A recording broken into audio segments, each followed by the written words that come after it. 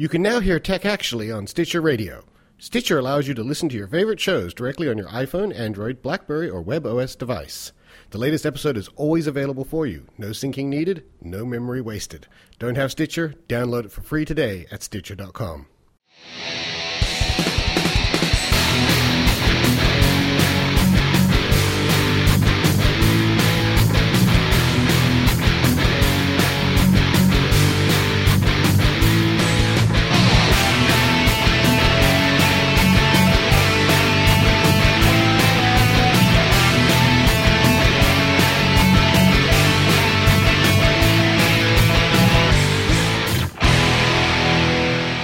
Hello, everybody, and welcome to Tech Actually, episode 110 for the 27th of November, 2010. I am David McVeigh, and I am joined in studio by Josh Philpott. How are you? I'm fantastic. We're all still a bit discombobulated by the time changes. I don't know. It's just, I'm kind of feeling like I should be talking about a movie right now, but I'm just not going to. Now we're going to do a bit of tech. Yeah, but that's cool. Yeah, that's I love cool. tech. Absolutely, because this is Tech Actually, the official tech podcast of thegeekactually.com. This is where we take a lighthearted look at the week in tech. Now, before we start, we'll just throw in the whole David Storms America thing, get that out of the way. Hopefully you've been listening to the show, so you know the drill. We're looking for donations, try and send us to America. We want to try and get our profile up over there so that we can break into that market and blah, blah, blah. If you are wanting to donate to help us send us over there, donations can be taken at geekactually.com right there on the front page. Okay, done. This week, let's talk about this week in tech. All right. Oh, I shouldn't say this week in tech. I think I just breached a copyright. All right. This week on the show, we are only going to do one, and that's it. One robot apocalypse story, all right? And the only reason we bring this up is because I should also state from the beginning that most of our news is a combination of me and our researcher, Dave Murray, Delta Knight, in our chat room. He found this one, and I think that we should be worried when they use the word Terminator in the name of a robot. Now, we're going to play this video in the background, so there's no real dialogue. But just to show you, this is a new chess robot called the Chess Terminator. It's called the Chess Terminator Robot Arm, and it's facing off a chess master. And, it's really fast, and it's really effective, and it plays a really good chess game. But my concern here is that they've actually called it the Terminator. That's not a good start. No, I just think if you're going to make a robot that is thinking, I mean, let's face it, a chess robot is making decisions. It is playing a game. Therefore, I would actually say it's not a good idea for something that is in some form or another thinking to be called a Terminator. Yeah. Anyway, so that's the chess robot, and that's it. That's our impending robot apocalypse news this week. We're not going to harp on it this week. Admittedly, it is very fast with that arm. It can probably do quite a bit of damage. Oh, I'm sure. And it thinks fast, too. I mean, the chess master, you see him, he takes his time, makes a move, hits the clock, and he goes, and hits the clock. It's like... He's been playing it since his hand moved. Yeah, it's like this thing isn't even hesitating on its moves. Yes, and I say we integrate that into another robot, and it can probably kill us. Okay, I think the big news this week was that iOS 4.2.1, as it is officially known, iOS 4.2 as people call it, finally came out on Monday. And I just thought we'd very quickly talk about our thoughts on this. What were your initial reactions to it? Well, it's funny because I've been thinking about why it was exactly I was really excited. Because, let's look at what it's got. It's got the ability to connect with an Apple TV and flick my movies on and off. I don't have an Apple TV. I do, but I don't have the right one. So so you don't have the right one. So AirPlay writes off, yeah. There's the printing, but my printer doesn't work, and even if it does, it doesn't even look like that works. Well, for like 90% of... According to the AirPrint page, it is compatible with, I think, 7 HP printers at the moment, because... The core element to AirPrint was its 3 files that actually attached the AirPrint feature to the CUPS protocols in a Mac, so using Bonjour. And just before the release of this iOS, Apple took those out. Oh. They disabled it. So it only works with AirPrint-enabled printers, which HP makes about 7 models, and that's it. So if you don't have one of those printers, AirPrint doesn't work unless you hack the device. You can hack the device. Right. It can be done. So AirPrint is kind of pointless at this point. Hopefully they'll fix this in the future. Okay, so next. I would hope so. So you've got that, and then, all right, you've got folders. Now, folders are useful, and it's nice to have everything down to one page and not be flicking backwards and forwards. I still accidentally go to flick every now and then. I'm still on 3 pages. So. Oh, wow. No, I'm down to one. No, see, I still have my pages. Not all pages are full, but I have them broken down. So, like, my front page is stuff I use all the time. Second page is utilities and apps. Third page is games. And each one of those pages has folders on those pages to help stack away the stuff I don't use that often. Yeah. Oh, well, there you go. So it works. I mean, and quite frankly, folders was, for me, the most important feature on the iPad. Oh, well, there you go. So there's that. There's that. Okay. Yeah. That works. Apart from that... Multitasking? Multitasking hasn't really been that useful I've never seen multitasking as a major feature. To me, it was never a problem. No. Like, the whole thing of flicking in between the devices was a matter of pressing close and then reopening the other one, so... Yeah. No, for me personally, even on the iPhone, multitasking was always a bit of a gimmick. I don't use it that much. I just don't see a problem with closing one to move to the next application. Excuse me. Because, quite frankly, the one thing I have noticed is that my battery life on my iPad is not as long as it was. I could charge my iPad every couple of days, and it would last forever. I mean, this thing's got like a 10-hour battery on it. I now have to charge it every night.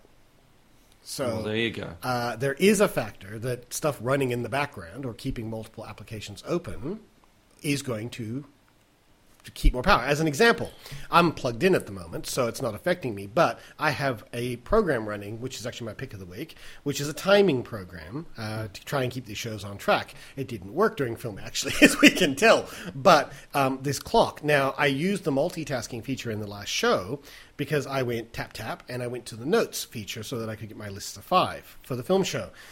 Now, that timing program was still running in the background. How do we know that? Because as we were doing the list of 5s, a warning popped up saying your timer has just run out.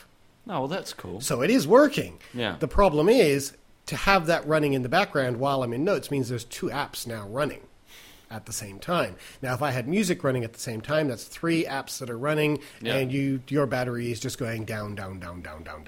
Well, on a usual day when we were doing the show, I would probably down to about 70%. I'm now at 63. So there is a little lack, but I got into the habit because of the iPhone. I just always shut down everything. So, but the problem is some apps don't shut down.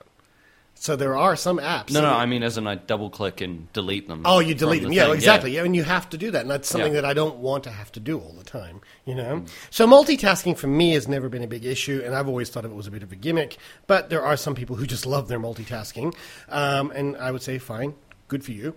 Look, the predominant people who like the multitasking app are those who use web radio, and they want to be able to put things like Pandora and stuff in the background while they're doing other stuff. Okay, I understand that. Here in Australia, we don't have Pandora, and the only audio that I really use on my iPad is my iPod, is the iPod feature, you know, and that's always been able to background tasks. So not always, though. Some applications will close it down. Only if they have sound in them. Because the iPad, even with multitasking, can only access one sound source at a time. So if you're running your iPod music in the background and you start a game that has background music, your iPod will stop. Because the game music will override it. I have actually found, though, that if you go into the in-game menus, turn off the in-game music, you can actually continue your iPod music running over the top. So, I mean, there's all sorts of ways around it. Look, overall, I think iOS 4.2 is a nice update. It seems to work quite well. Folders, for me, were a big issue. I would really like the printing feature. If they could ever get that off the ground, that was a killer feature for me. Oh, and the upgrades that came with it, like the flood of people that put it into their absolutely. Programs, good for them. Good for them. And all I can say is, come on, Apple, get off your ass and get this fixed, because we really want this printing feature to work. But with the exception of the folders, the only real thing that I have noticed of iOS 4.2 that I quite like is that the calculation of space on the drive seems to calculate better. If you actually look at your iTunes, there's always that big bar of yellow that is the other category. Yeah. A lot of that has disappeared now, and your app bar has actually grown because it's now showing that there is data in the that apps app, rather which than is just being... that's been a really important thing Yeah. because a lot of the time I only have a 16 gig one, and I end up usually finding that it's a bit of a problem when you and me are doing stuff. So So it's nice. the reporting of space is a bit better. On the iPhone, I actually updated 2 iPhones and 2 iPads this week because we have that many devices in the house. The iPhone there is virtually no difference. I don't see... theoretically, AirPrint has been added to it, but AirPrint doesn't work, as we've explained. So realistically, there is no real difference. The one thing I will say that I hate about the new 4.2 update is the rotation lock switch. I really hate this, and I really hope, and it will never happen, and I understand that, but I would really hope that they would make that software switchable for future updates, so you could actually choose for it to be a mute switch or a rotation lock switch. That would be really nice, but Steve Jobs has already basically said that that won't happen. So, anyway, that's my gripes and my updates for it. I think it's a fine update. It actually seems more stable. Yes. Apps don't seem to crash as often as they did before, so I will give it that. Speed-wise, I haven't noticed any real speed increases, but, it's more stable. And I do suggest if you have a genuine iOS device, I'm not talking about those who have jailbroken, but if you are running the genuine iOS device and you wondering whether you should do the upgrade, yes, you should do the upgrade. If nothing else, for folders. Folders make management of your programs much easier. Yeah. Okay, now we also have another piece of iOS news, which is that Steve Jobs and Rupert Murdoch are apparently collaborating on a new iPad newspaper, and here I am trying to touch my screen again. God damn, so used to these iOS devices. Now, we're going to say, an online newspaper, who cares? Don't we have those already? No, this is something slightly different. Now, just to explain, there is no in-app system at this point for magazine subscriptions. Those who are doing it are basically selling things like Time Magazine. You have to buy each individual app every month and stuff like that, and it sucks. There should be a system where you can buy an app and it auto-updates with new content. And that would be really wonderful if it could do all of that, but there is no system in place. Now, Steve Jobs and Rupert Murdoch apparently are collaborating to create this in-app kind of format. And if they pull it off for theirs, one can only assume that everybody is going to have access to this kind of model. Now, their concept is an iPad-only newspaper. So not something that's just been ported from the web or something like that, but it would be an exclusive iPad newspaper that would be live updated, like we'd seen like Minority Report when they're sitting on the bus and news reports are coming through and all this sort of stuff. Apparently, they've already hired 100 people to work on this paper, and they're saying that it would be, Murdoch has basically said that it would be a cross between the intelligent reporting of a broadsheet and the fun of a tabloid, basically. So, really trying to create that kind of jive and interest in it and all this sort of stuff. Will it work? I don't know. Would you buy an online iPad-only newspaper? Depends on how much they're selling and whether the content has any relevance to me at all. Well, I can tell you how much they want to sell it for. That part I can give you. According to this article, it says that they want to sell it for 99 cents a week.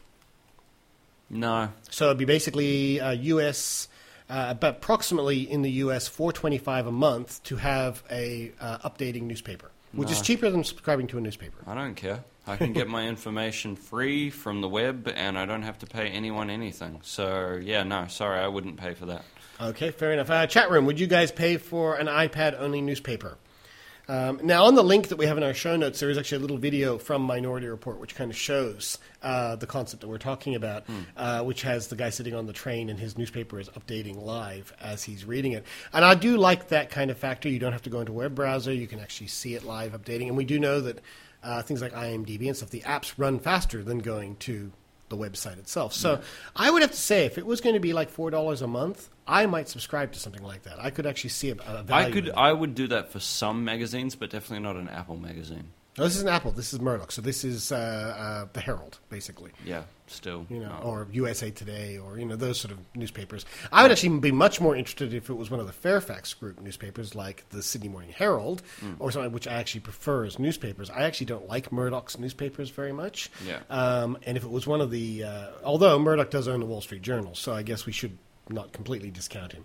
But and Delta Knight says I only read tech news. Boy, that's a bit limited, isn't it? Sometimes we need to know what's going on in the world, man. We have a black president. by the way. But yeah, by the way, did you hear that? Just in case. And a a female prime minister. Right? Yeah, just in case you missed that. Just thought we should possibly fill you in. As he says so, now let's take this into the next arena, though, Josh. And he says, what if PC Power Play or 3D World Magazine or Empire Magazine or any of these did this model?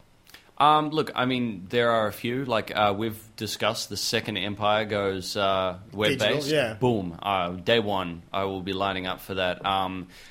If there's a magazine overseas called Edge, which is a UK Edge, magazine, full of very interesting. If they went anywhere with it, it would be creative and interesting. So I would definitely go with theirs. There's a bunch of digital photography magazines. Game Informer, I would probably do the US Game Informer only because it is the quickest you will get news from anyone. And look, I mean, there's a few very a couple of selected entertainment other- magazines we don't even get in this country that I would like. Entertainment Weekly would be one of them. Yeah. I would subscribe to Entertainment Weekly. I used to subscribe to that as a paper magazine when I lived in the States. And yeah, it's a bit tabloidy, but at least their news was up to date. And if it was web-based, then it would be even more up to date. The problem with magazines is that by the time they go to print, they're out of date. So we really want something that can push through like this. The question is the topic of the magazine is what we really want. Yeah. All right. So that's the Steve Jobs news. Let's talk a little bit more local at this point and say that the NBN, and look at this, I have a picture for you. Check out this picture. This was in the Sydney Morning Herald. This is Stephen Conroy wrapped in cables. Now, we have a little bit more local news when we come down to the NBN this week. This man, Stephen Conroy, who all of us geeks often deride, basically saying, oh, he's a bastard and he's trying to push through the internet censorship filter and blah, blah, blah, blah, blah, and all that sort of stuff. The one thing he does do right is the NBN, and we have to give him credit for everything that he does with the NBN because this man is a tenacious bulldog that... Quite frankly, I think it's his arrogance that just drives him to the point where he doesn't even seem to acknowledge criticism. It all bounces off of him. He's Teflon.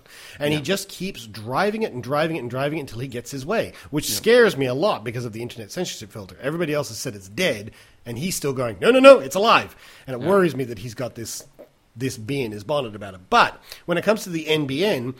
they just passed through legislation. Now, this was really breaking news because at the time I was putting the show notes together, the articles I had lined up were all about how they were stalemated in Senate, about how they wanted to push through the legislation that would break up Telstra, which would make it the sale of the sales division and the network division break up into two separate parties. And if they could do that, then under the agreement of that breakup, the NBN basically would take charge of the copper network, which could then retire and it could replace the infrastructure. And there was a real problem because everybody was basically saying we need a business plan for the NBN or we're not going to approve it.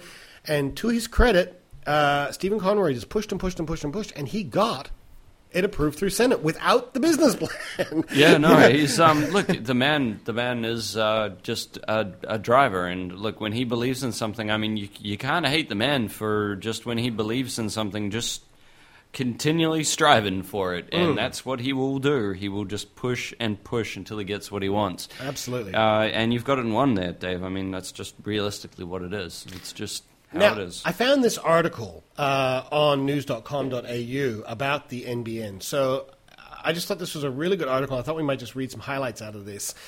This is called the NBN FAQ, the Everyday Person's Guide to Labor's National Broadband Network. Now, the reason why I thought this was interesting is because there's a lot of misinformation about the NBN out there, and especially for the people who are overseas, some of our fellow podcasters who are overseas who really get the news secondhand and so forth. So I just thought what we'd do is very quickly just have a talk about some of the reasons why they want to do this NBN and see if we can clear some of the air here. Now, I just noticed in the chat room that James from Melbourne said, did we see Kate Lundy and the whole R rating thing? Oh, yes. Hold that thought. She's coming up next. All right, so we'll talk about Kate Lundy in just a minute. So basically, this article, news.com.au, the link will be in the show notes. It says the National Broadband Network, it says, what is it? It says, is the NBN is the federal government's project to improve the internet speeds across the country for our future. Fiber optic cables will extend all the way to individual buildings promising speeds of 1 gigabit per second, or about 40 times faster than with the current copper telephone wires. Some overseas tests have found the cables which use reflected light instead of electrical signals can hit even higher speeds, being fast enough to transfer as many as 1,000 DVDs per second. All right. 93% of Australians will be connected to the network, with the rest having to access a slower wireless or satellite internet. Okay, so this will be the really rural places. Why do we need it is another question that comes up. It says, while we may not need speeds of 1 gigabit per second right now, we probably will in the future. The government says the objective is to build top-notch infrastructure so that it can compete on a global telecommunications scale. Fair enough. Why does it cost so much? The original statistics on this were $43 billion, if we remember. It says infrastructure to hold the fiber optic cables like underground ducts will have to be built from scratch, and digging lots of big holes costs a lot of money. The exception will be where the existing infrastructure is borrowed from Telstra as part of negotiations with the government. Now, this is not borrowed. This is a little bit out of date, because the whole concept of this Telstra breakup would be that they would basically own the ducts from Telstra. They're going to take them over, okay? And this was going to drastically reduce the cost by about $8 billion or something like that, so that they would own this infrastructure. It says the network is currently estimated at a cost of $35.7 billion, and that figure will fall if the Telstra deal goes ahead, which it has, okay? How long will it take to build? They're saying the estimates of the network will be finished about 2021, but commercial services will be offered on each section of the network as it's rolled out, and in fact, they go on to say it is already being used in Tasmania. When it is finished, how will we use it? Now, a lot of people say, oh, but it's a monopoly, we don't all want to have to deal with the government. You won't. According to this, they basically say no single individual person will be getting their broadband from the NBN. The NBN is a wholesaler, and you will still deal with iiNet and Telstra and Optus and all the other local devices. They're going to be sourcing their internet from the NBN. Okay? I wonder whether that will affect how much we pay. Well, it means it's competition. So then that's good. Now, prices have not yet been locked in, but Prime Minister Julia Gillard has given a guarantee that it will be less. Your internet access will be less on the NBN as to what you are currently paying now. And it says, I hope so. And you'll be possibly be less than by up to $400 per year. All right, so now it says, isn't it going to cost me thousands to set this up in the home properly? And they say, no, it will not cost you thousands to set up in your home properly, because it'll be no more complicated than setting up your current ADSL. There'll be a jack in the wall, you plug your modem in, you're done. Okay?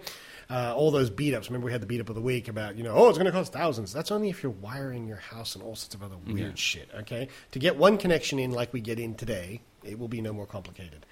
So why does Telstra need to split? Well, we've discussed that. They need the split so that they can take control of the lines, okay? Yep. And will the NBN create another monopoly? And it says, in one sense, that's exactly what the NBN is. It's a monopoly, but they're not directly administering the network. It will be issued out to third-party people, so therefore, theoretically, it's not. It'll be like in the old days when all telephone companies, licensed their lines from Telecom.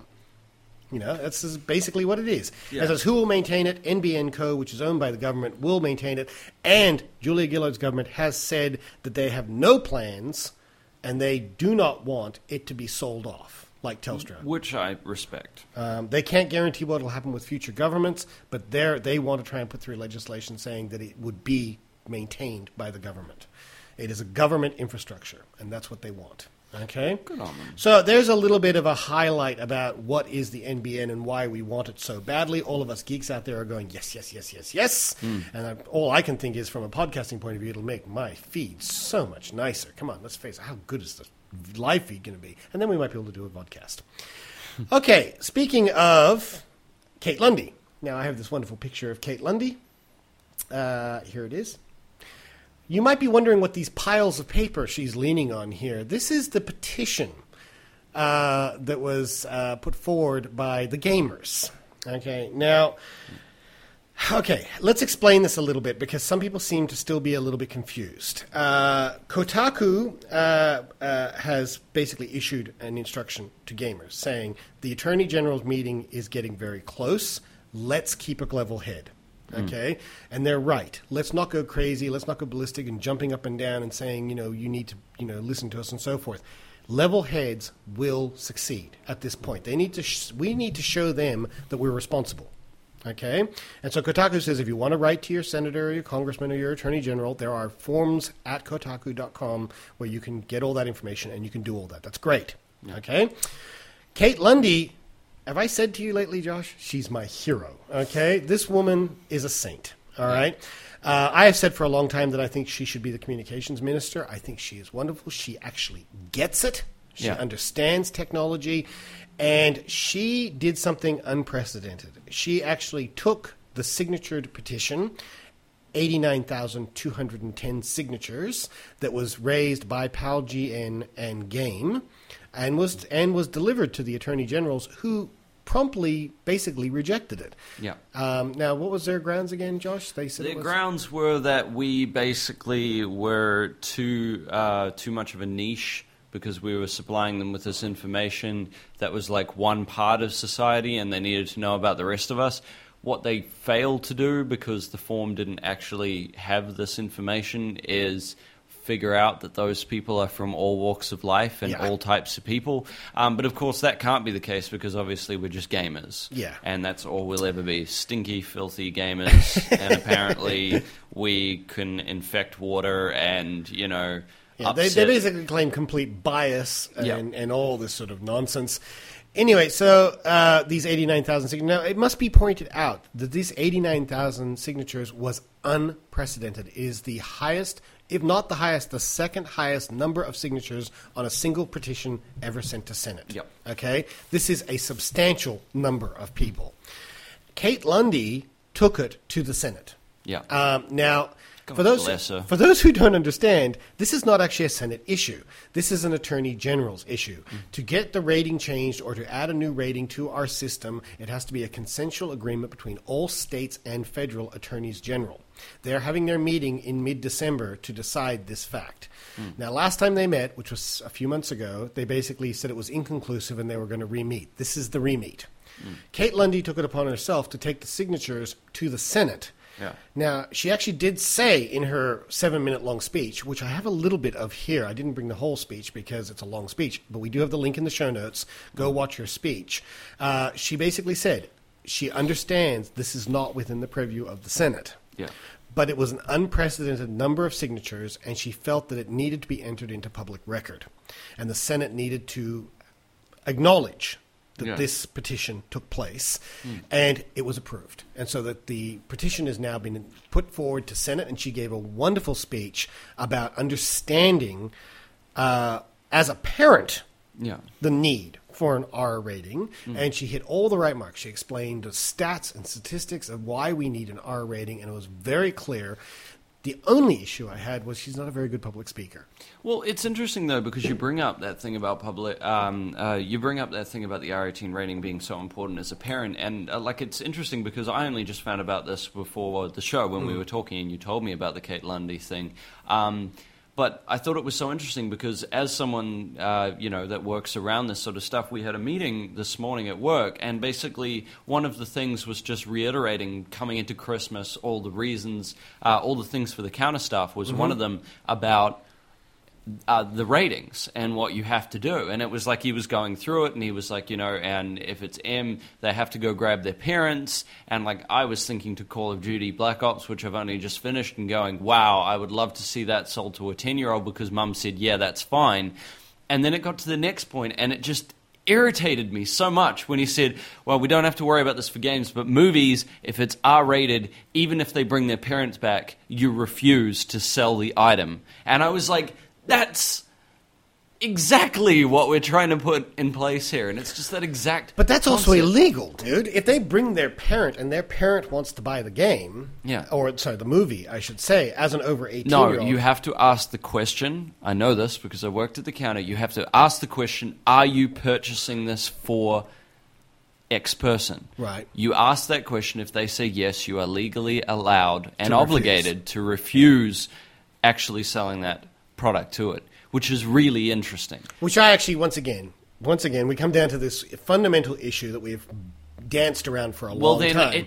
No. Which is what happens in the house No. is not the government's issue. Absolutely, Dave. know? But So if that's they're the whole buying thing. it- They should buy it for themselves. What they do in the house is fine, Yeah. but at the counter... All right, so here's the secret, guys. If you're going in to buy an R-rated movie that you want to show to your kids, never tell them it's for them.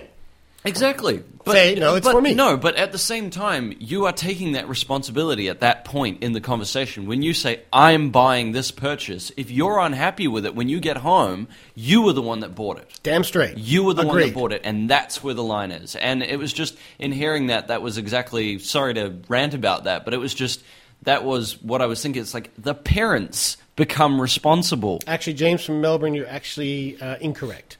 Yeah. He says that's not true. If you exhibit an X-rated film to a minor, you go to jail. Not entirely correct. If you exhibit it to a minor who is not your child, Yeah. then you're going to go to jail. Yeah. If you exhibit that X-rated film within your house to a family member, and let's say you're doing it as an educational exercise, why you would do this, I don't know. Okay, but I'm just saying. We don't no, encourage we're not this. encouraging that. I'm just saying from a devil's advocate point of view, that's not technically illegal. What happens in the home when you are actually educating your child or inoculating your child, as we've said before, or whatever it is you want to do, that shouldn't be the purview of the government. Yeah. This is your responsibility. It's your child. Now, if you're hurting the child, if you're exposing them to X-rated films constantly all day long, saying, "Oh, look, Tying them to a chair and baby," having their then, eyes yeah, you should probably string up. be looked into. But I think they should look into you for far more reasons than just that. Yeah, I think there's a bigger issue at hand here. All right, but let's face it. If I'm at home and I want to,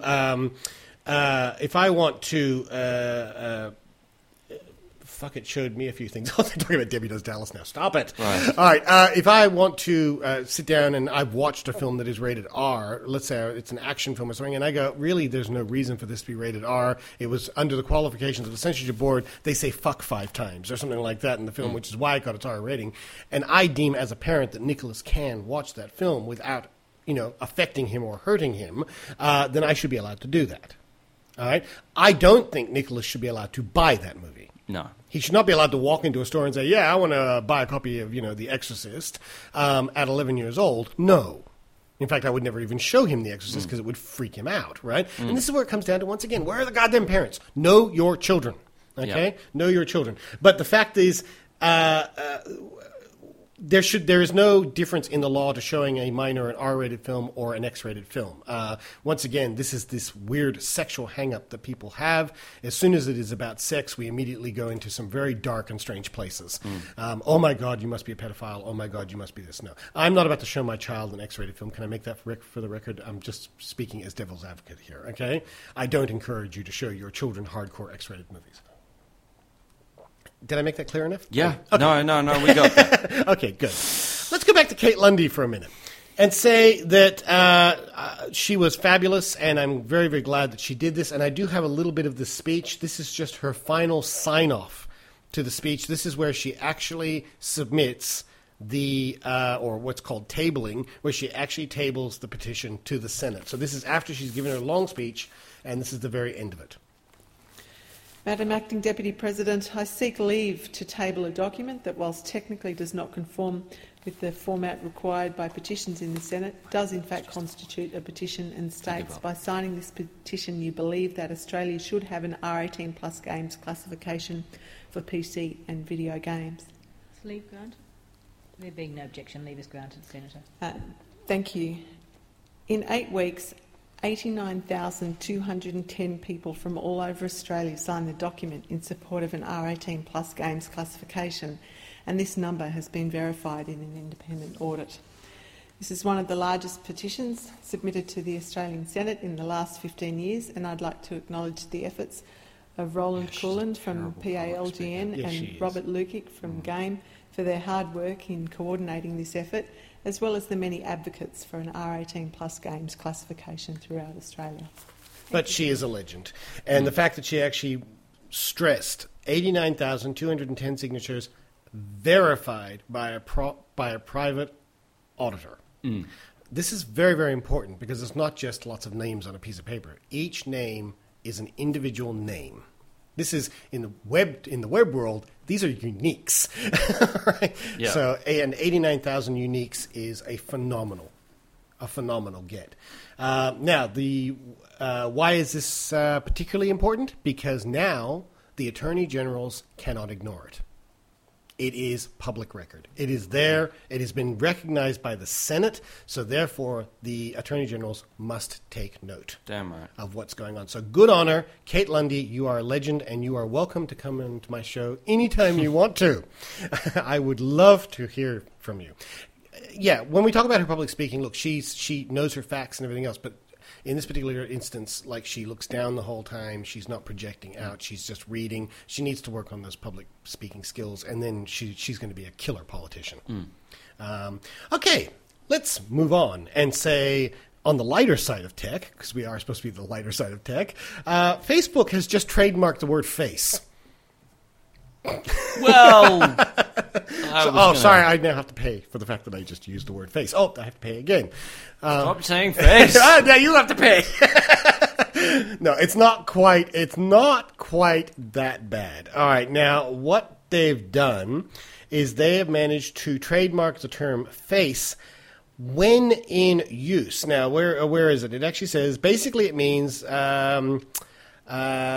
they have trademarked the word face when it comes to telecommunication services, namely providing online chat rooms and electronic bulletin boards for transmission of messages among computer users in the field of general interest and concerning social and entertainment subject matter. None primarily featuring or relating to monitoring or to cars. I don't know why cars came into this, but anyway. Why are cars? I don't know. Basically what they're saying is if you want to create a website like Face Meet, Slap to the Face, or Face Novel, Face Smash, something like that, you're going to get sued. If you've got face in your social network, you'll be slapped. But if you're just using the word face, no, your face is not a registered trademark. Okay. Thank God. I was getting really worried. So you can relax a little bit there. All right. Now, if you have a lot of cow shit, what do you do with it? You want to run that by me again? All right. We know from following past stories over the last couple of years that the methane from cows is one of the largest contributors to greenhouse gases on the planet. Yes. Okay? So if you've got a bunch of cow crap, what's the best thing to do with cow crap? The best thing to do with cow crap would be to turn it into crap power. Right? Yes. And this Chinese dairy... I had no idea. I was waiting intently. I was like... This Chinese dairy in China, obviously, has created this machine, which is on screen for our visual watchers. The link will be in the show notes. That can generate 5.66 megawatts of power, which is roughly enough to power 3,500 American homes off their cow crap. That's amazing. That is amazing. So all I could think is, wow, this Chinese dairy farm takes the excrement of 60,000 of its 250,000 cows. So we're not even talking about all the cows. 60,000 of the cows, and converts it into power. For how long? Well, I guess as long as you keep feeding it crap, it's going to keep feeding you power. So all I can think is, yes, now we're talking. Let's take all that cow crap and methane and actually turn it into something viable that we can use. According to Technology Review, Huishan Dairy, I probably massacred that name, by the way, has created a methane converter that is over 10 times the size of similar such devices, powered by 4 of the GE engines, pictured that we just showed you. And it converts the methane from fermenting cow poop and turns it into power. Well, there you go. I think that's fantastic. There you go. So, that's a continuation of our, impressive tech. And here you go. According to this, in the U.S. they have one of these machines, and it only generates 2 milliwatts of power. Wow. Go So, the Chinese. Go the Chinese. All right, we need these machines everywhere, just like we need those water converters everywhere, and we might actually start making a dent on this environment. Okay, so there you go. Cow crap, thing of the past. Okay. Yep. All right. That was from Gizmodo, by the way, that article. Now, for a long time, we have said, Josh, that Windows doesn't know how to market crap. Not right? crap. Not crap, Like but they're we crap. We were just talking about crap. Not so real I wasn't crap. sure. They're crap. Yeah. you Okay, know? cool. They're crap. Windows has never been able to market crap. Yep, Okay? fair enough. And this is evidenced from a whole long time ago. This was an ad. And the reason we bring this up is because, let's face it, Windows is 25 years old. And this ad showed up. This is an ad from Windows 1. And this was an ad that was done with Steve Ballmer. Yes, he was still there, even way back then, selling Windows 1. So here you go. Oh, you haven't got headsets, do you? We need to get you some headsets. Hold on a second. Here you go. Plug those in for a second. You can't miss this. All right, so this is Steve Ballmer selling Windows 1. And I tell you what, it just shows you that no matter how bad we may think Windows marketing is today, it used to be worse. How much do you think this advanced operating environment is worth? Wait just 1 minute before you answer. Watch as Windows integrates Lotus 123 with Miami Vice. Now we can take this Ferrari and paste it right into Windows Right. Now how much do you think Microsoft Windows is worth? Don't answer. Wait until you see Windows Right. Are you Windows kidding? Paint, and then listen to Wow, that. I'm just Get it, spellbound. No extra charge. The MS-DOS executive, an appointment calendar, a card file, a notepad, a clock, a control panel, a terminal, a print spooler, a RAM driver, and can you believe it? Reversi. That's right. Reversi. Oh, Reversi. How God. much did you guess? 500? 1,000?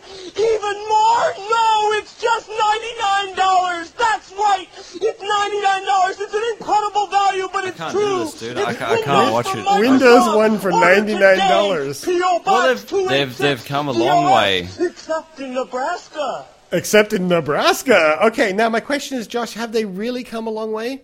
Here's an ad for Windows XP. Okay, so this is early 2000s. Here's an ad for Windows XP. Introducing new Microsoft Windows XP. How much do you want this totally new Windows? Wait just 1 minute before you answer. Watch while I make Windows XP the center of my home. All my pictures, all my music, all my videos, all in one place. Burn them to CD, post them to MSN, you'll mail them to friends, all with one click. Voice, video calls, right from Windows Messenger, and separate accounts for every person with Windows XP. It blows my mind. But wait, Windows XP is just the most exciting operating system. Who the hell's this guy? I don't know. Was that actually Steve Ballmer? That was Steve Ballmer. It's secure. It's manageable. It's mobile. Wireless networking lets you read email at the airport. Or at the gate. Or at the bar. Whoops. Who's this guy? No idea. Coffee place. This product's so hot, I even need a fan. I need to pour ice water on myself. I think. Don't just listen to us. Listen to other people who've used this fine product now. Our company was on the ropes, taking hits. Okay, I think we've had enough of that. Now, All right, so our chat maybe room has they gone haven't- berserk, basically saying, just to think, that man runs the company now. Wow, that's probably why the advertising campaign's suffering, I think, Dave. that man may be responsible for why we're Yeah, having but a lot of does somebody in our problems. chat room says, does XP have Reversi? Who is that? Kellison. Well done. Well done. Yes, and for those in the chat room who are asking, is this serious? Yes, these are That's Steve Ballmer, man. And yeah, they have really never been able to advertise anything. I will point out, though, that the price, if you go through that entire ad at the very end, the price of Windows XP was still $99. I don't care. Oh, dear God. Okay. Yeah, I'm a little shaken right now. I don't quite know what I just saw. I but- just can't believe that they think that that would work. Well, obviously it did. Anyway. I guess that's the problem. They've just been used to it working. Yeah, anyway. All right, let's lighten the mood just a little bit. I'm going to say, Josh, that somebody has hacked the Wii controllers, Right. and they have built it into a robot chair, and they have actually made baby robot jocks. Wow. They've actually allowed babies to drive these vehicles around using a Wii controller. It's the Wii Fit. See its other feet? Yeah, and it just leans to move around. It's basically a Segway. That's a terrible idea. All I can think is you're going to have all these babies running around on these machines? No, No, it's a terrible idea. The whole point of kids is that the one thing about them is they're not very mobile. So you put them in a cot or you throw them in a room and then you lock off that room and it just, that's where you leave them. You don't give them chairs and let them drive around. Okay, to be fair, if we go back and actually talk about what this is for babies with mobility issues like, spina bifida and so forth, Oh. cerebral palsy. But That's not how it reads when you first read it. When you first read it, it is Baybots. Baybots. Not far off. Baybots. Baybots. We're keeping that show title right there. Baybots. It is babies driving robots. All right, this is all it comes down to. I like Baybots. I'm keeping that one. That is just so All right, good. show title, Baybots. All right, let's get onto some gadgets. Come on, we need some gadgets. We're running long here, so let's get some gadgets on now. And we'll say gadgets protect your iOS. Project your iOS device with this little puppy. This is a projector that plugs into the port of your iOS device. Now, I'm not sure, I couldn't quite get from the device whether it works with iPhone, but it's definitely iPad. And you plug it in and you can project your iPad up onto the wall in full high res, which would be really nice. Nice little device. How much? Do you know? I can find that out for you if I stop trying to touch my laptop screen. For those who are coming in late, I'm so used to using an iOS device that today I'm using my laptop, and I keep touching the screen like that's going to make a difference. Okay, the Show WX Plus laser projector is $99 apparently. 5,000 to 1 contrast ratio. 5,000 to 1 contrast ratio for 2 hours with a built-in battery. Boy, if you're watching Avatar, you're out of luck. Yeah. It works with iPads, iPhones, iPod Touches. Projects at a native resolution of 848 by 480, so not quite HD, and is available now from in the US for $450. So the show notes have the link to the Gizmodo article that shows on, so you can have a look. But it'd be good if you're doing things like in America, you can have the Netflix application, and you can stream Netflix where you could project that now, and it's small enough to carry with you if you were traveling. So there you go. Now, this is the one that really got me. If you have a tethered iPhone, so if you've got an iPhone that has a tethering plan, now this won't work if you don't have a tethering plan, but if you have a tethering plan, this little device, let's change the graphic on the screen, is a router that plugs directly into the iPhone, turning your iPhone into a Wi-Fi network. Oh, wow, that's very cool. So basically, it's $190 in the US. It is 802.11 BGNN router. Just stick your tethered-enabled iPhone into it via the USB port. Bingo. And it's 60 meters of wireless coverage. Yeah, but price-wise, that's very ineffective, though. I know. When you look at it and go, okay, take away the tethered iPhone and just get a MiFi. Yeah, that's kind of where I'm coming from. It's the it sounded cool to start with. It's the Nexaria BC2 is what it's called. And once again, you can find the link in the show notes if you're interested in turning your tethered. I guess if you're paying for a tethering plan, you don't want to then pay for a MiFi plan. So this might work for that sort of person. All right, so let's go to the next one and say this is probably the most stupid thing I've ever seen. I shouldn't say most stupid because it really isn't probably the most stupid, but it is pretty stupid. This is a keyboard cover that you can buy. Now, why would you want this? Well, if you remember in the old days, and today it's not so prevalent, but I guess there are still people out there, it's for those keyboard smashers. You know those people who type and they go click, click, click, click, click, click, click. Well, this you put the cover over and their hands go inside and it silences their keyboarding. Oh, dude, that's awesome. And all I can think is, really, is it that big a problem? Man, you'd have to be one hell of a heavy typer. Sarah, my sister. Yeah. I used to be able to hear her typing from the other room. She'd Jesus. smash the keys. But as I say, most keyboards are actually softer now anyway. I don't see a purpose, but if you want to spend $36 for the Thanko keyboard quiet cover... Thanko the keyboard. Thanko. It almost sounds like something out of a Ren and Stimpy cartoon. It's horrible. It's a horrible name. Anyway, so I think that's a really stupid idea. But this is sweet. Right. Hadn't had enough Tron yet? No, never. Never have enough Tron. Here it is. This is called the Razer Tron mouse. Check it out. Oh, dude, that's fucking sick. Is that just the most beautiful thing you've ever seen?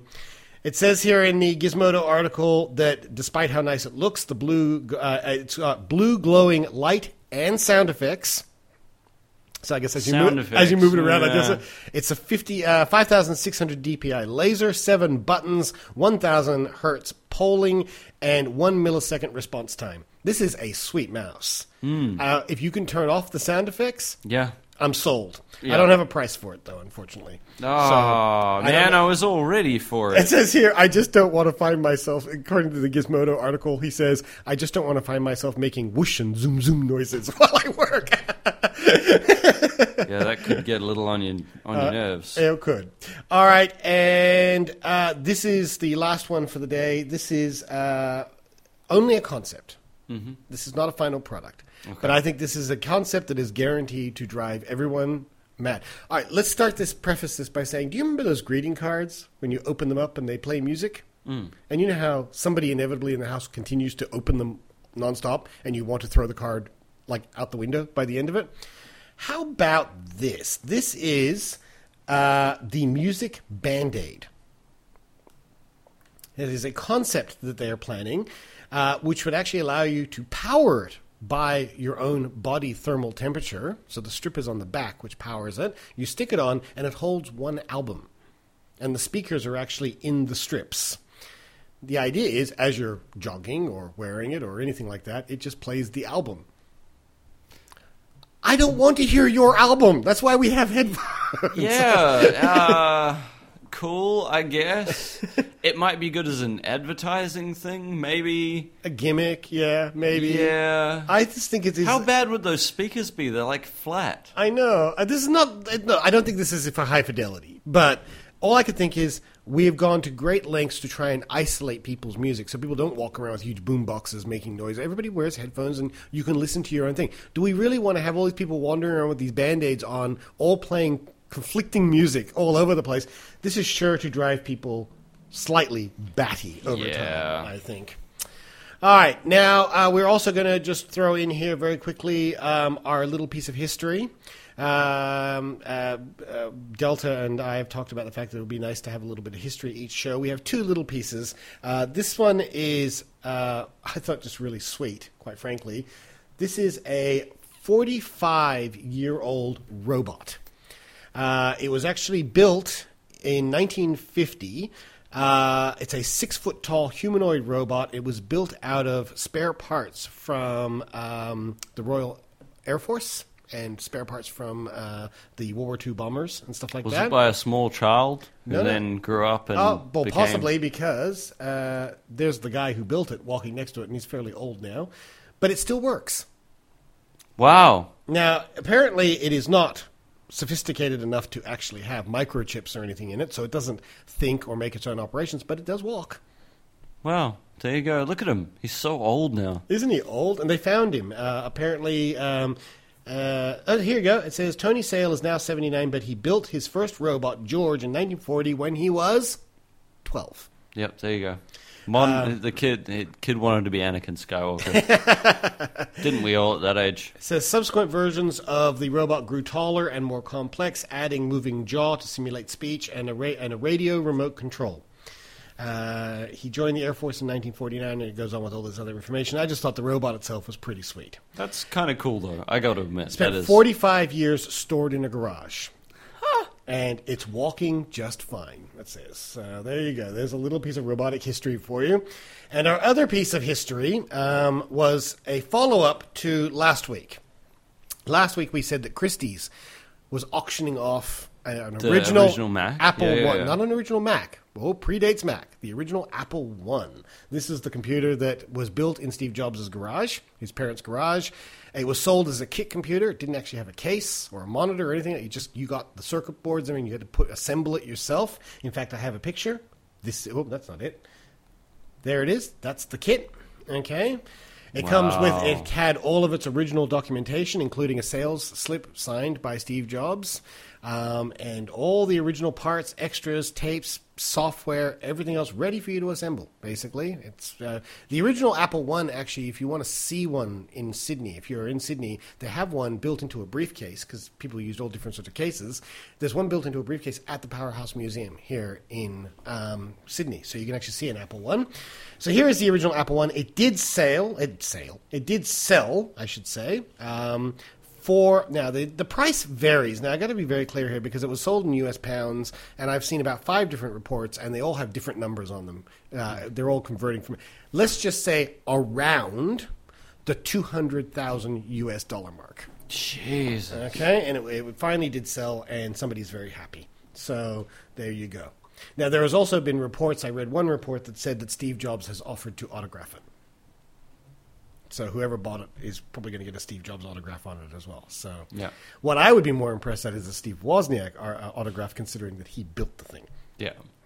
So that would be even more impressive. But anyway, there you go. There's your little piece of history for the day. And I keep grabbing, I've got like 4 mice in front of me, and I keep grabbing the wrong mouse or touching the screen, or I've got to do something about this. Okay. Now, we don't actually have any feedback to read. We did get bunches of feedback throughout the week. There weren't things that we could bring up in the show and so forth. But I do have a quick thing that I'm going to request some feedback from you. Okay? This is what you were talking about? No, from Or the chat room? from the chat room and from the people who listen to the audio podcast. We have been looking at our numbers, and we've been looking at our shows, and and we're approaching the end of the year, and looking at the numbers and the audience that both the after show and the tech show get. When this is the film show is not included. The film show has a whole different audience, and that actually has much bigger numbers than both of the tech or after show. Mm-hmm. I had a thought, and I just want to get your feedback on this before we make any decisions. So please, everybody send me an email on this. Feedback@geekactually.com is this isn't the usual Geek Tech address. I want you to send it to feedback@geekactually.com. We are considering in the new year combining tech and the after show. Okay? So basically it would be an all-out Your Week in Geek Fest. It would be tech, the craziness of the after show, all that sort of stuff, all melded together into 1 hour, 20-minute show, basically, where we talk a bit of news and we talk a bit of weirdness and we have the weird food and we have all that sort of stuff from the after show, all melding together to make one geek show. Mm-hmm. And we would simply call that show, like it used to be called, Geek Actually. And that would be the Weekend Geek, basically. If you don't like that idea, or if you do like that idea, please send your feedback to feedback@geekactually.com, because it will really be up to you guys. Now, the advantages for us, of course, means it's a shorter recording day on the Saturday, which means that we actually have room that if we ever do want to do a special on something like that, we have room to be able to fit that in. Yeah. Okay? So just a thought. Just something for the new year. It wouldn't happen before Christmas. It is something for the new year, and whether or not we want to do that or not. Let us know. We do encourage all feedback, okay? And first questions come up from Delta Knight, said, would it be shortened? Probably a little bit, but not much. Remember, the after show is already between half an hour, 45 minutes. The tech show is an hour, and we're looking at probably doing about an hour. At the moment, the tech show is an hour. We'd shorten the tech show slightly to incorporate the after show, and it would probably be like the film show. It would probably be about an hour 20. Yeah. Okay? So then we'd have a film show, hour 20, a tech show, or a geek show, hour 20. But because it's all in one show, there wouldn't be breaks in the middle, which makes the recording day shorter and so forth. So, James from Melbourne says, your question beguiles me. What do you mean beguiles you? What the hell's that? All right, anyway, have a think about it. Decisions don't have to be made for at least another 5 weeks, so relax, okay? But please do put your thoughts. Okay, iOS news and apps of the week, Josh. First thing I'm going to do is just a little bit of iOS news, because another application got pulled from, and pulled is a really poor choice of word, but another app got pulled from the App Store, and I wanted this one. It was free, and I heard about this, and I said, I just have to have it. Luckily, somebody actually caught some video of this app before it went out. How long was it up? I don't know. But as soon as I heard about it, I went to the App Store. I thought, I got to see this. This would be funny. And it was gone already. And yes, it has been. The post I read has updated saying it's gone. But it's a hypnosis penis enlarging app. So using your iPhone to enlarge your penis. And this is how it did it. Here's a little bit of video from it. Just now, listen to the voice.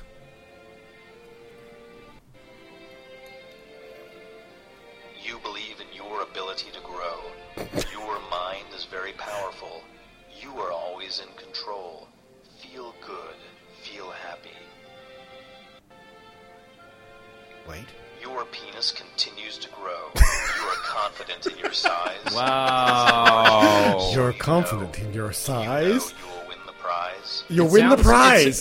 It sounds more like somebody, coddling you for not being able to do well. It's a little sad that. I think. Can we all feel our penises growing already just from that little touch there? That little touch. Oh, I shouldn't say that. That's a terrible way of putting it. Did you have to, Dave? No, I can't. No.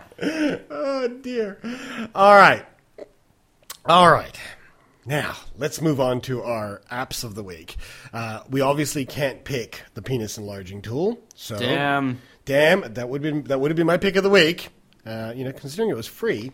But instead, I'm going to go first, and I'm going to say my first pick of the week is an iPad, iPhone universal app, so it'll work on both devices. It is free, and it is from OXOC software, and it's called Lab Timer. And I know it's not very thrilling, guys, but as soon as I told my wife about this, she went, "Oh, I want that app. Give me that app." This is an app. Now, I'm going to see if I can actually show you guys what it looks like on camera. This is what Lab Timer looks like on an iPad. Basically gives you multiple timers on screen, and there's 4 displayed, and each one of those 4 has 4 more that you can use. So you can get up to like 20 clocks running. This will actually count down or count up. So you can actually set it to record a certain time, or you can record it to see how long your show is going. So as an example, I'm using it for the show here at the moment, and I've actually got the running time of the show, plus I have a countdown timer, which is the predicted running time of the show, or how long it's supposed to run. I also have another clock, which is 5 minutes, which is a spoiler zone. So if we ever did a spoiler zone in the film show, I could hit there, and I could count exactly 5 minutes. My wife, it works in a lab, as we know, and so she constantly has to have lab timers and stuff, and so she immediately wanted it on the iPhone, not the iPad, so that she had it for her lab. Look, for a free app, very useful indeed. So that would be my first one. And then my second one is actually a game. Now, I haven't had a lot of time to play it, but it was actually on one of the Fad Games, free app of the day. Yeah. And I started playing it 2 days ago, and it's insanely fun. Yeah. It's pointless, but insanely fun. And it is currently free at the moment. It is also an iPad, iPhone universal, so it'll work nicely on both. In fact, it works better on the iPad because there's more real estate. And it's called DinoCap. And basically, you're a little guy in the middle of the screen, and you have a combination of a melee weapon or a shooting weapon, and it's just a side-scroller, and you're being attacked from both sides by dinosaurs, and you just have to keep going in one direction, shooting the crap out of these things, and their eyeballs pop out, blood pops out everywhere. It's just an incredibly satisfying game to play when you don't want to have to think about anything, but you just want mass destruction. All right? It is from Trinity Interactive, and at the moment, it is free. So go grab that one. So DinoCap.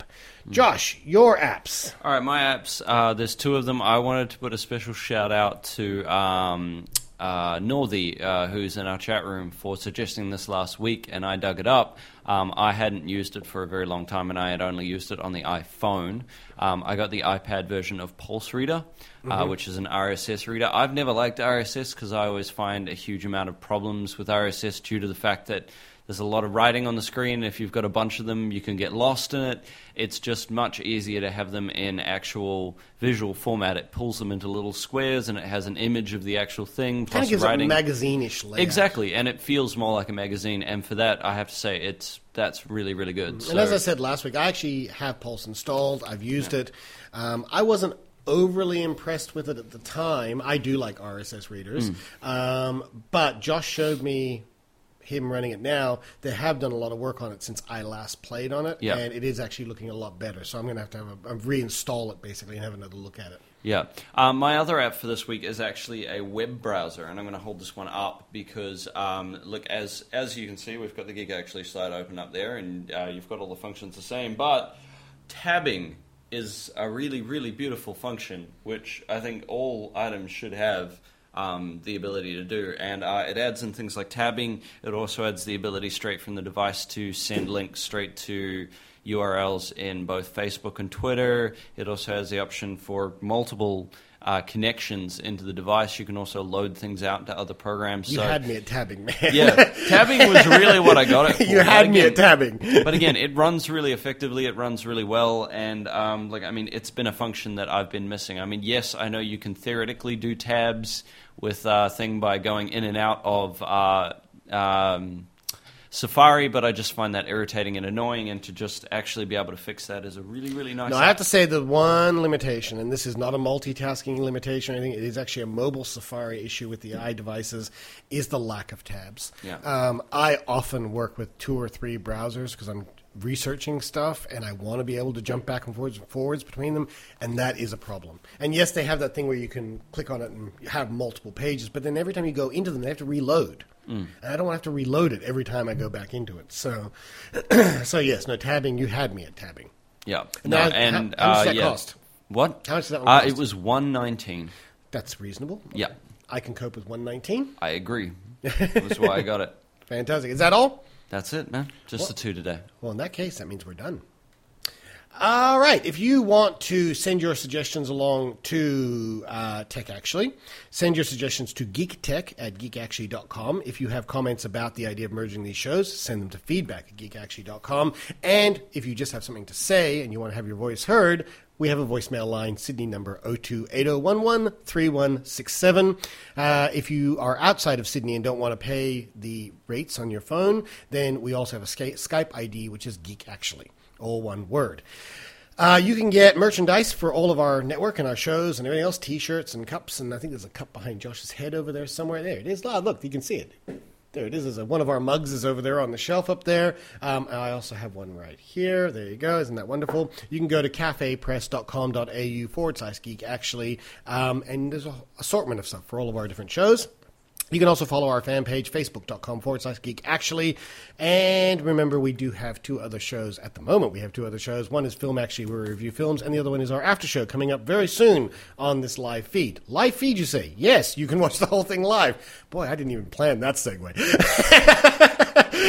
Yeah, you can watch this entire thing live. It was so good you even made yourself confused. I did. Like, I would. Wow, I was too clever for my own good. 12 p.m. every Saturday, Australian Eastern Daylight Savings Time, we start our recording day. We start at the moment with the film show, go to tech, then go to the after show. All 3 shows recorded simultaneously. Not simultaneously, back to back, I should say. It's hot. Did I tell you it's hot today? it's very hot. So you can come and enjoy our chat room and watch us live, make mistakes like that. And have a lot of fun. You can find that at geekactually.com/live. Mm-hmm. Josh, I believe you also run another website. I run a website. I run a website called rawdlc.com, which does a very similar thing with the live show, which goes out on Tuesday nights. We also have a bunch of new articles up there, and we have a bunch of really cool stuff coming up over the next few days. So you guys should come check that out. And one other plug we've got to put out is Celine Roberts, who is a regular on the site, has just launched her website, which is godhaspinkhair.com. You guys should definitely go over and check that out. The site looks really good. It's really well put together, and I say that because I was the one that put it together. So yeah, and like I was about to say, and her graduation exhibition is still running at Carriageworks, and I think that looks really good because I took the photographs. But self-plugging for the win. No, seriously, her artwork is really amazing. It's a great exhibition. Go have a look at it. And yes, I'm not saying that because I'm biased because I took the photographs, but it is really, really good. If I do say so myself. Yeah. Okay, and what was it? God Has Pink Hair. .com. Yeah. She couldn't have chosen a simpler URL like I think it's CelineRoberts.com. It sticks in your head. It sticks in your head. Okay, cool. All right. Yeah. No, I actually quite like it because I like weird domains, but Yeah. And speaking it's that kind of artsy kind of thing. It's like, what is she trying to say? That's true. And she's saying it, and like, I don't even think she knows, but that's not the point. That's not the point. The point is it's art. And speaking of funky domain names, you should shoot over to attackninja.blogspot.com to check out Josh Spencer's artwork. Speaking of artists, he did our cartoons for our shows, and he's very talented. He's got a lot of other artwork there, so have a look at his stuff as well. Special thanks go out to David Murray, Delta Knight in our chat room, for all of his great research on all of these links, and for more of his crazy links, make sure you check out our after show. Dude, I just realized we went through that whole app section. I never actually said what the app was, what it was called. Oh, good work. Yeah. All right, so the browser is called? The browser is called Atomic Web. Hey, there you go. Is the name of the one. So ignore the, Atomic Web. Sorry about that, guys. I'm glad I looked down into the chat room. Remember, it's hot. Did we mention that? Whatever apps we talk about in the App of the Week section, we put in our show notes as well. So if you ever miss it and you go check our show notes at geekactually.com, the apps that we talk about are in the posting. Okay? So you can find that there. I'm done. Yeah. I think I'm done. I'm done too. I'm just going through the show notes. I'm trying to touch the screen again. No, I'm just trying to go through here. Anything else? Anything else? No. Oh, my God. We're finished. Done. We're done. I think we're going to get out of here. For our live listeners, remember the after show is coming up. For the audio listeners, you can find the after show on Tuesday. And without further ado, I'm going to say thank you for joining us. It has been a pleasure, and we will see you all again next week. Bye, Josh. Bye.